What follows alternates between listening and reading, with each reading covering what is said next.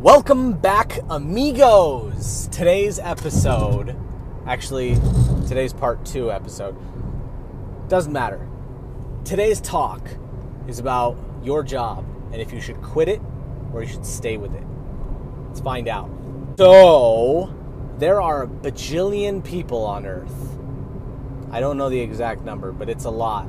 And I think the statistic was 90% of people that work hate their jobs, which is stupid that people choose that because,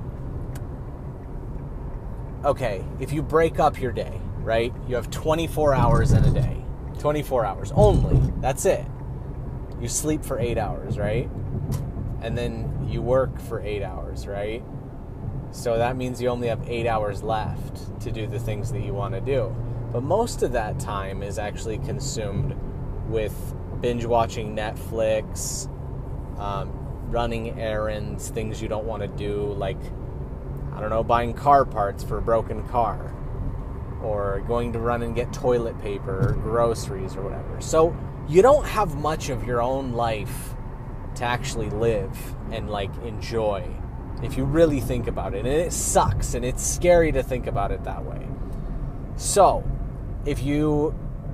sleep is a given. You have to sleep 8 hours. The other shit, that just happens in life. But the 8 hours that you work every single day, you actually get to choose that. So why are you working at a job that you don't like?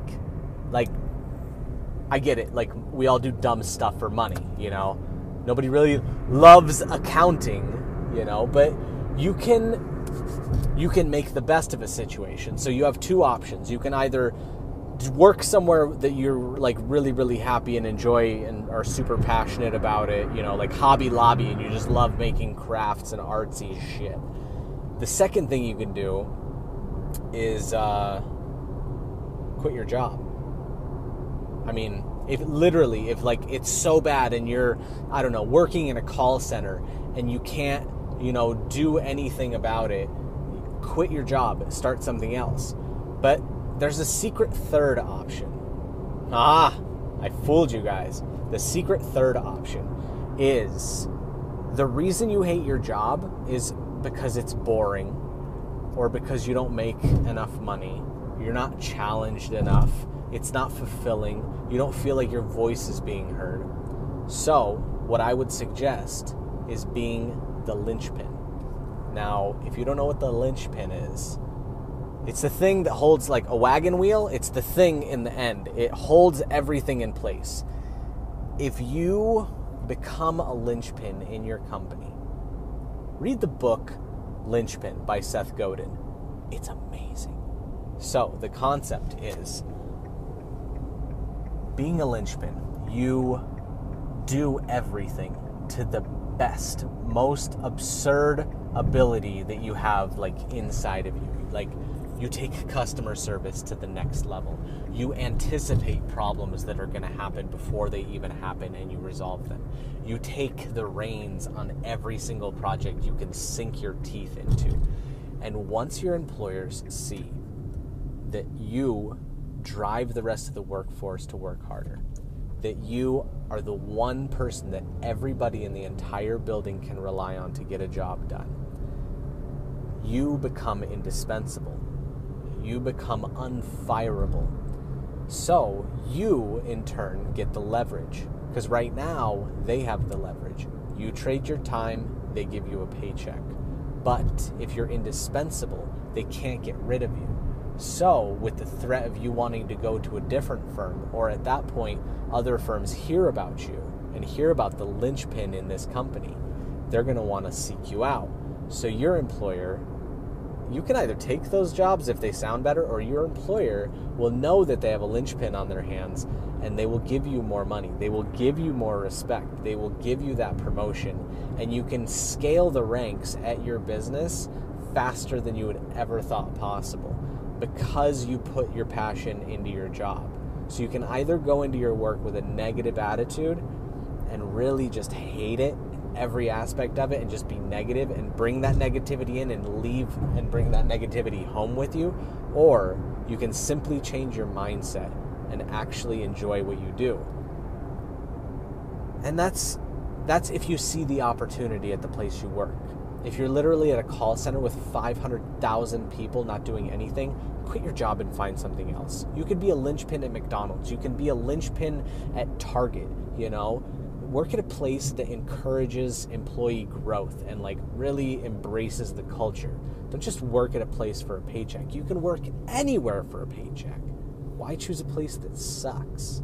So, what I'm getting at is you don't have to be unsatisfied with a third of your life, you know? You get to make the decision on what you want to do. And I personally, I've worked a lot of different jobs. I've worked at Taco Bell, I've been a busboy, I worked at the Cheesecake Factory, I've worked at numerous hotels, even the high-end ones in Vegas. I've been fired from every job I've ever had. Every single job I've ever had, okay? Not because of a lack of performance. It's because of this mind that I have. Like, I grew up in the hotel industry. My parents owned a hotel. So I immediately, like, I see everything. I just, like, observe everything, and I'm like, cool. Inefficiency. Why are we even spending time and money on that? Inefficiency, this could be done better. I understand how everything works very quickly, and I tend to change things just a little bit. You know, once I get comfortable in a workplace, then I just start changing things a little bit. And it really, really upsets management, especially in a very strict culture where everything is by the book, like the hotel industry with Michelin star ratings. Like, everything has to be a certain way. You have to say the guest's last name 3 times within each guest interaction. Like, thank you, Mr. Smith. This is the front desk. How can I assist you today, Mr. Smith? Is that all that I can assist you today with, Mr. Smith? Like, it's so robotic. It's unnatural. I don't like that style of hospitality. And that's why I wasn't a good fit for it. But some people are. Some people thrive on that, like, structure. It just wasn't me. So, you know, I last 6 months, I get fired. You know, it is what it is. There was one job. People would call down to the front desk, and you were supposed to say, how can I assist the Smith party? Because their last name would pop up on the phone. And I would always answer, you know, thank you for calling the front desk. This is Artie. How may I assist you? Because it's like, it's more personal that way, right? Come to find out later that from a friend that worked there after I left, they actually changed their spiel on it, and they actually changed it to what I was doing. And I was just like, ugh, I was irritated. But you know what? That place didn't deserve me. Now I work for myself. I'm growing a business by myself. I'm driving Lyft. You know, everything is working out good in my life. It's slow going, because I don't have the support of $1 million company behind me. Actually, I do. It's Lyft, but they're not supporting me. Just get out of your comfort zone, you know? Push yourself to your absolute limits. If you're going to be doing something for 8 hours, you might as well do it to the best of your ability, not just half-assing it and being miserable. So either quit your job, stay with your job, and really get good at it, or just move to another place. Just transition into something else that is more suited towards what you want to do. Thanks for watching, guys. I love you. I will see you tomorrow. Bye.